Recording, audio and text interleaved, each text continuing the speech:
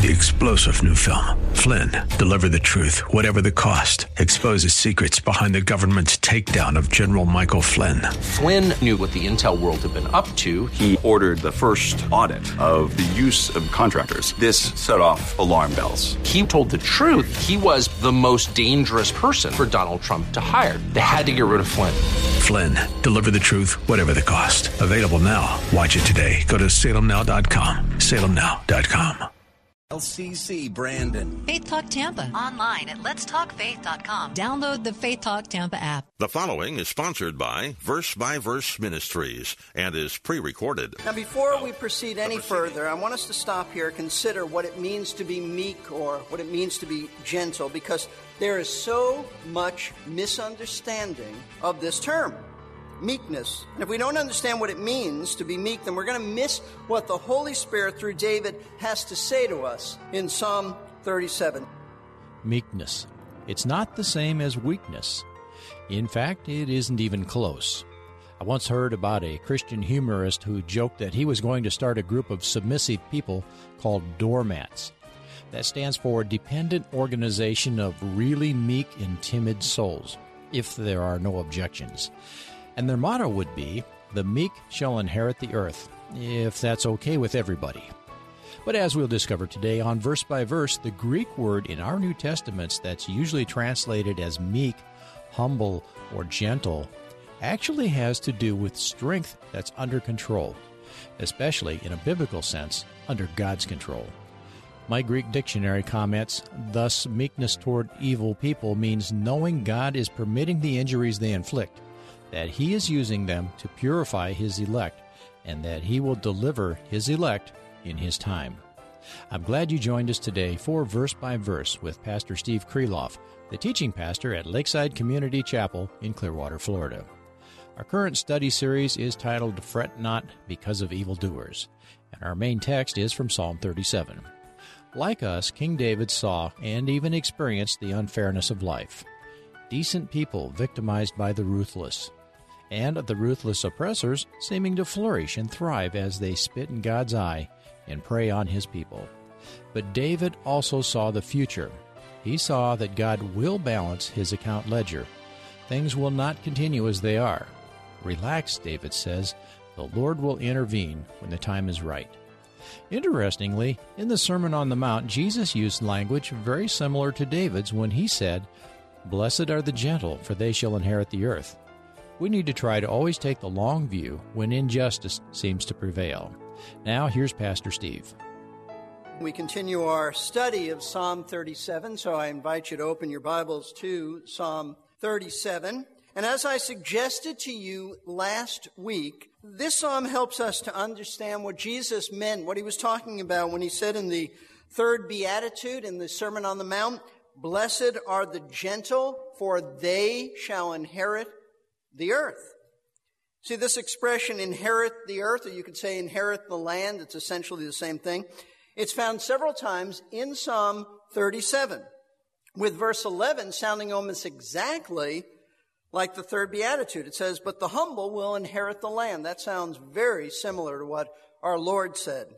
Therefore, it seems obvious that in giving this third beatitude, Jesus was simply echoing the same message that David gave a long time ago in Psalm 37. And what was this message? Well, as we discovered, David wrote Psalm 37 to teach the believers of his day, the believers in Israel, how to respond to the wicked prospering, doing so well, thriving, having so much material success, and they, the righteous, suffering. They were suffering. This is the reason, if you'll notice, he begins the psalm with the words, "Do not fret because of evildoers. Be not envious toward wrongdoers." David, as king over the people, he cared about their welfare. He was not an isolationist. He cared about his people's welfare, both physically as well as spiritually. Therefore, he was concerned because he saw so many godly believers in Israel being upset and angry, which is what fretting means, to be upset, to be hot under the collar, because many of their countrymen had no regard for the Lord or for His law, yet they were thriving, as I said, materially, while they, those who were trying to follow the Lord were not. They were doing quite poorly by comparison. But not only were they upset over the prosperity of the wicked, but verse 1 reveals they were envious too. Envious because they wanted what the others had. They wanted to experience the same kind of material success that the evildoers were enjoying. And if that wasn't enough, they were also suffering at the hands of these evildoers, being persecuted with the intent of being killed by them. And still, these wicked individuals went right on prospering. If you look at verse 12, you'll see where David says, the wicked plots against the righteous and gnashes at him with his teeth. That was the attitude. That's what was going on. Verse 14, the wicked have drawn the sword and bent their bow to cast down the afflicted and the needy, to slay those who are upright in conduct. So that's what they were struggling with. This was the attitude of many of the believers in Israel in King David's day. They were angry. They were upset. They were jealous. They were worried. They were just plain confused over why God would allow them to suffer and the wicked to prosper. It's an age-old issue. But David, under the inspiration of the Spirit of God, wrote Psalm 37 in order to help these struggling believers. And the way he does this, note this, the way he does this is to help them to think accurately about the wicked and about God himself, who very likely they were upset with too, because after all, they must have interpreted what they thought was his indifference to their problem. Now, if Jesus was indeed echoing the message of Psalm 37 in his third beatitude, which certainly seems the case because of the similarities of language and expression, then what David was doing in this psalm was teaching believers how to not fret over evil men, watch this, by teaching them to be meek and gentle. In other words, when Jesus said, blessed are the gentle or the meek, for they shall inherit the earth, he was saying that a meek person is the kind of person that David was describing in Psalm 37. And those who are meek are the people who will make up his kingdom on earth. So the character quality of meekness characterizes all believers, at least to some degree.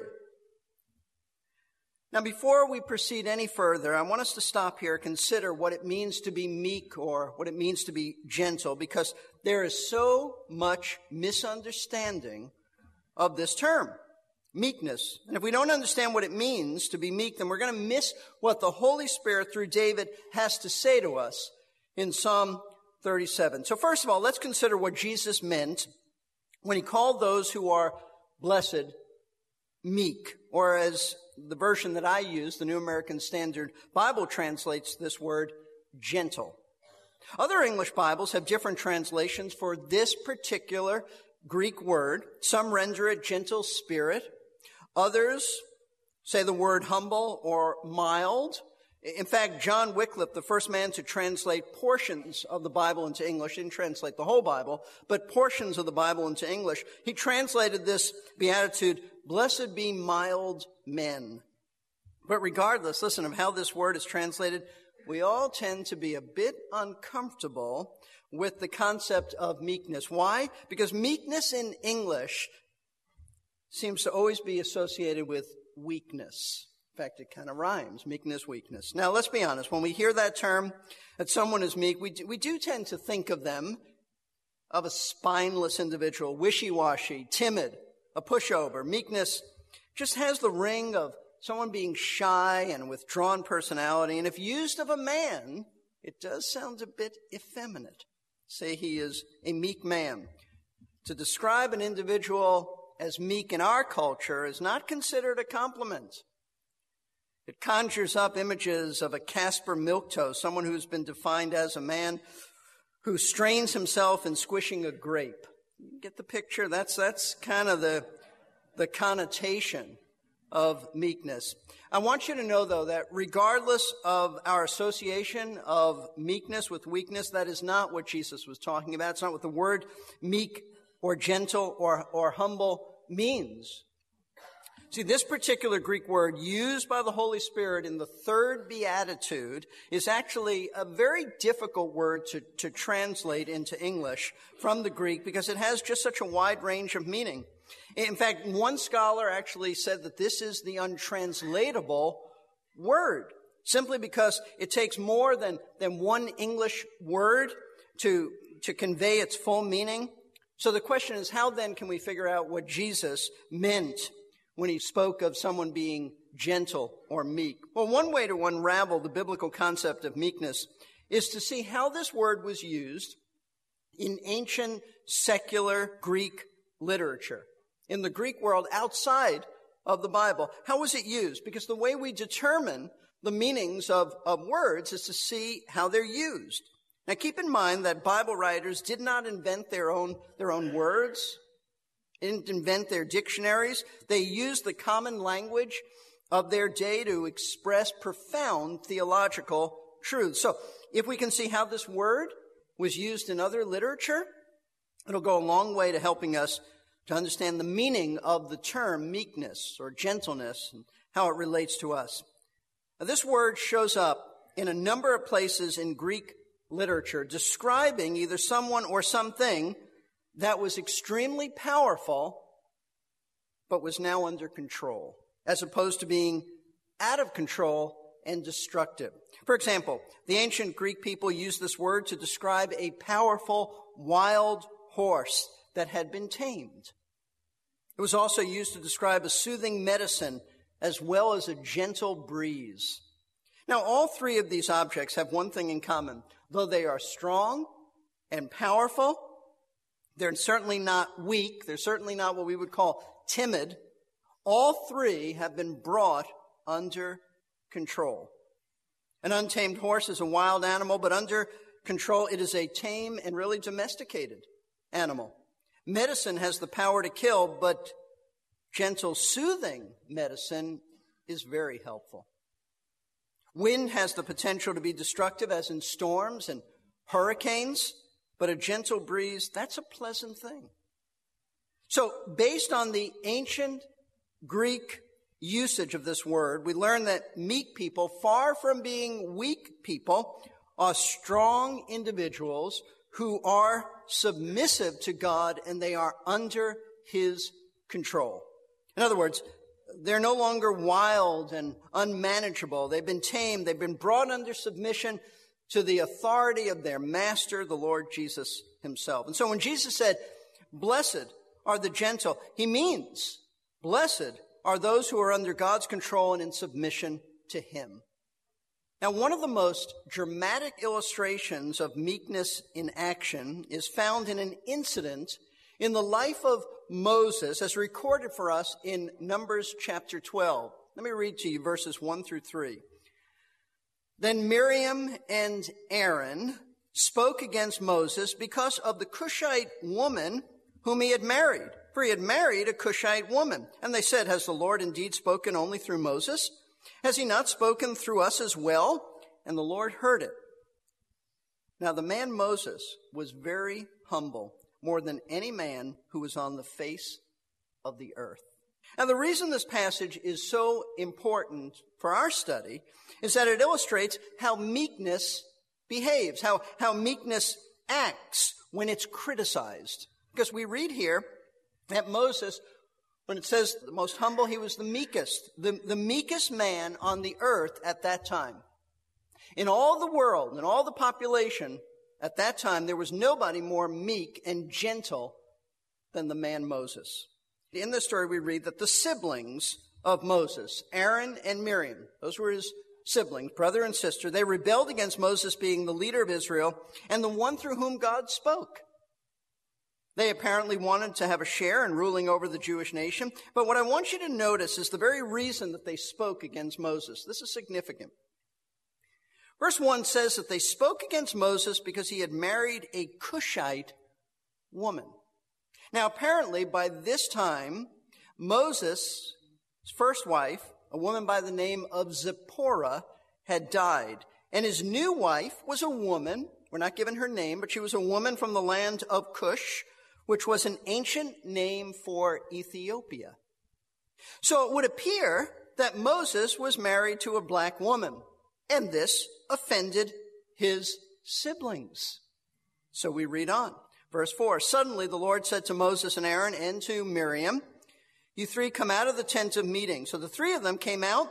Then the Lord came down in a pillar of cloud and stood at the doorway of the tent, and he called Aaron and Miriam. When they had both come forward, he said, hear now my words. If there is a prophet among you, I, the Lord, shall make myself known to him in a vision. I shall speak with him in a dream.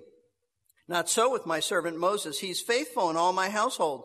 With him I speak mouth to mouth, even openly, not in dark sayings. And he beholds the form of the Lord. Why then were you not afraid to speak against my servant Moses? So the anger of the Lord burned against them, and he departed.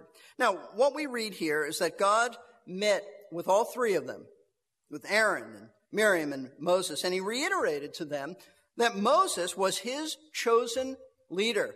Moses was his special servant, and that he was angry with Aaron and Miriam for speaking against their brother.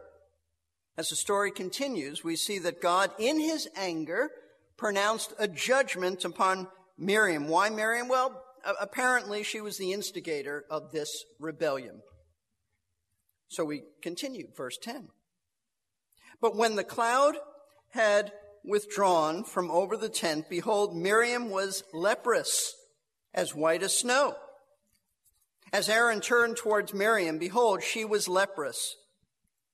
Then Aaron said to Moses, O my Lord, I beg you, do not account this sin to us in which we have acted foolishly and in which we have sinned. Oh, do not let her be like one dead whose flesh is half eaten away when he comes from his mother's womb. Moses cried to the Lord, saying, O God, heal her, I pray. Now, God's judgment upon Miriam was that he made her a leper, so that her skin was white. In fact, it says white as snow. It's most fitting, most appropriate punishment for her, because as you'll recall, what was her problem? Miriam's problem with Moses was that he had married a woman whose skin was black. So God made her skin white. Here's the way James Montgomery Boyce, with great insight, explains what was happening. He says, the text says, the anger of the Lord burned against them, and when the cloud lifted from above the tent, there stood Miriam, leprous like snow. In other words, he says, God said to Miriam, you're offended because your brother married a black woman? You're brown, and you think light is better than dark? Why not be white then? See how you like it. So the judgment was so horrible, that Aaron pleaded for Miriam with Moses. And Moses, then we read, interceded to the Lord, and Miriam was healed. The story, we don't have to read it, but the story goes on in Numbers to say that God did heal her after a little while. Now, the reason I want you to see the story is because of the way that Moses reacted to his brother and sister. They rebelled against him. They insulted his wife. They challenged his authority. But his reaction was not to get angry. His reaction was not to fight back. His reaction was not to defend himself. Instead, he prayed for his sister to be healed. And the reason he reacted this way is because Moses was a meek and humble man. That's why the text in this very passage tells us that. This is how humility responds. Now, Moses was meek, he was humble, therefore his strength was under God's control because he was in submission to God. And I remind you, Moses was not a weakling. Moses was not a pushover. He was a strong man. His strength, we see it in the way he stood up to Pharaoh. Many times he said, let my people go, and he did not back down. He refused to go away until Pharaoh gave him the request. But his strength was under control because he was a meek man, the meekest man on the face of the earth at that time. Now, if we put all this together then, that Jesus was voicing in his beatitude the same message about meekness that David wrote about in Psalm 37, then we would have to conclude that what David was teaching his generation of believers was that the way to not fret over evil men is by being under God's control and in submission to God himself. In other words, he was teaching them how to be meek, how to be humble, by teaching them what a meek and humble individual is like, how he acts, how he behaves, how they react to problems, especially the problem of the prosperity of the wicked and of their own personal suffering. That's exactly what we see, folks, in Psalm 37. This is a psalm that instructs us about how to keep from getting upset when ungodly people prosper, and we don't. And it does this by teaching us how those who are meek keep from fretting and worrying and being envious and jealous of others who have more than we do. Now, as you recall from our study last session, we saw that in the opening section of this psalm, which consists of the first 11 verses of the psalm, David gives us two ways to keep from being upset over the prosperity of the wicked. First of all, he tells us to look ahead to the future. To look ahead to the future. Notice verse 2. For they will wither quickly like the grass and fade like the green herb. Now, what David is telling us in this verse, it's something that he'll repeat throughout this psalm, is that the way to keep from being upset over the prosperity of the wicked is to look ahead and see what the future holds for the wicked. Because their future is quite bleak. Quite bleak. Like the grass of the field, which flourishes only for a season and then it quickly withers. So the success of the wicked, David is saying, is very brief. It's fleeting. It's only here for a season. In other words, their time in the sun will soon be over because they are going to die, and that's the end of their prosperity and success forever. See, what David wants us to do is to get the big picture of what's in store for unbelievers. While they may enjoy some luxuries in this world, it's only temporary. It'll soon pass because their lives will soon pass. And when their lives end, they will be judged for their sins forever in hell. Now that's the future of the wicked. And if you can keep that in mind, you won't fret over anything or anyone in what they enjoy now. Because this is a sobering thought, because the wicked will never enjoy another moment once they die. Not another moment. See, without this eternal perspective, it is easy to get upset over the circumstances in this world. But that's why the Bible keeps stressing that we need to think of the long view of eternity, and we conduct our lives in light of not what's happening around us now, but in light of eternity. We humans have a tendency to think that things will continue as they are. In fact, the Apostle Peter had to deal with that in response to those claiming that Jesus was not going to return. In 2 Peter 3, Peter said that they asked, "Where's the promise of his coming? For ever since the fathers fell asleep, all continues just as it was from the beginning of creation." Peter reminded them about the flood and the promise of another judgment yet to come, and it will bring destruction upon the ungodly. It may not be the first thing we think of when we or a loved one fall prey to wicked people, but that long view can be a real morale booster. You've been listening to Verse by Verse. Thanks for tuning in today. Pastor Steve Kreloff is the teaching pastor at Lakeside Community Chapel in Clearwater, Florida. Bringing his practical, expository Bible lessons to listeners like you is the reason for Verse by Verse. We hope they'll help you as you face the challenges of life as a Christ follower. If they have been a help, it would encourage us to hear from you. And I'm sure the manager of this radio station would also be excited to hear that they are helping you grow by airing Verse by Verse. By the way, if you have questions about your faith, we'd be delighted to help you find the answers to those questions. You can call Lakeside at 727-441-1714 or email us by writing to contact@versebyverseradio.org. For more information or to take advantage of our large audio library, go to versebyverseradio.org. If you're in or near Clearwater, we'd like to invite you to come see us some Sunday. Warm welcomes are the norm, and as you might expect from hearing Verse by Verse, solid Bible teaching is the standard. You'll find Lakeside at 1893 Sunset Point Road in Clearwater. Services start at 10:40, but if you'd like to come for Sunday school, that begins at 9 a.m. Or stop in at 6 p.m. for the evening meeting. You can get more details by calling the number I mentioned earlier, 727-441-1714, or direct your web browser to lakesidechapel.com. This is Jerry Peterson. We've all heard the old gag about the person who wrote a book called Humility and How I Attained It.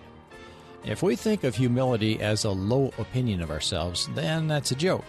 But is that really what humility is?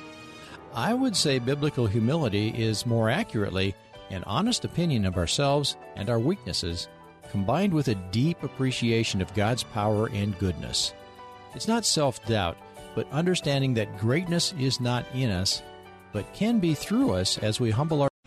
3-star General Michael J. Flynn, head of the Pentagon Intelligence Agency, knew all the government's dirty secrets. He was one of the most respected generals in the military. Flynn knew what the intel world had been up to. He understood its funding. He ordered the first audit of the use of contractors. This set off alarm bells.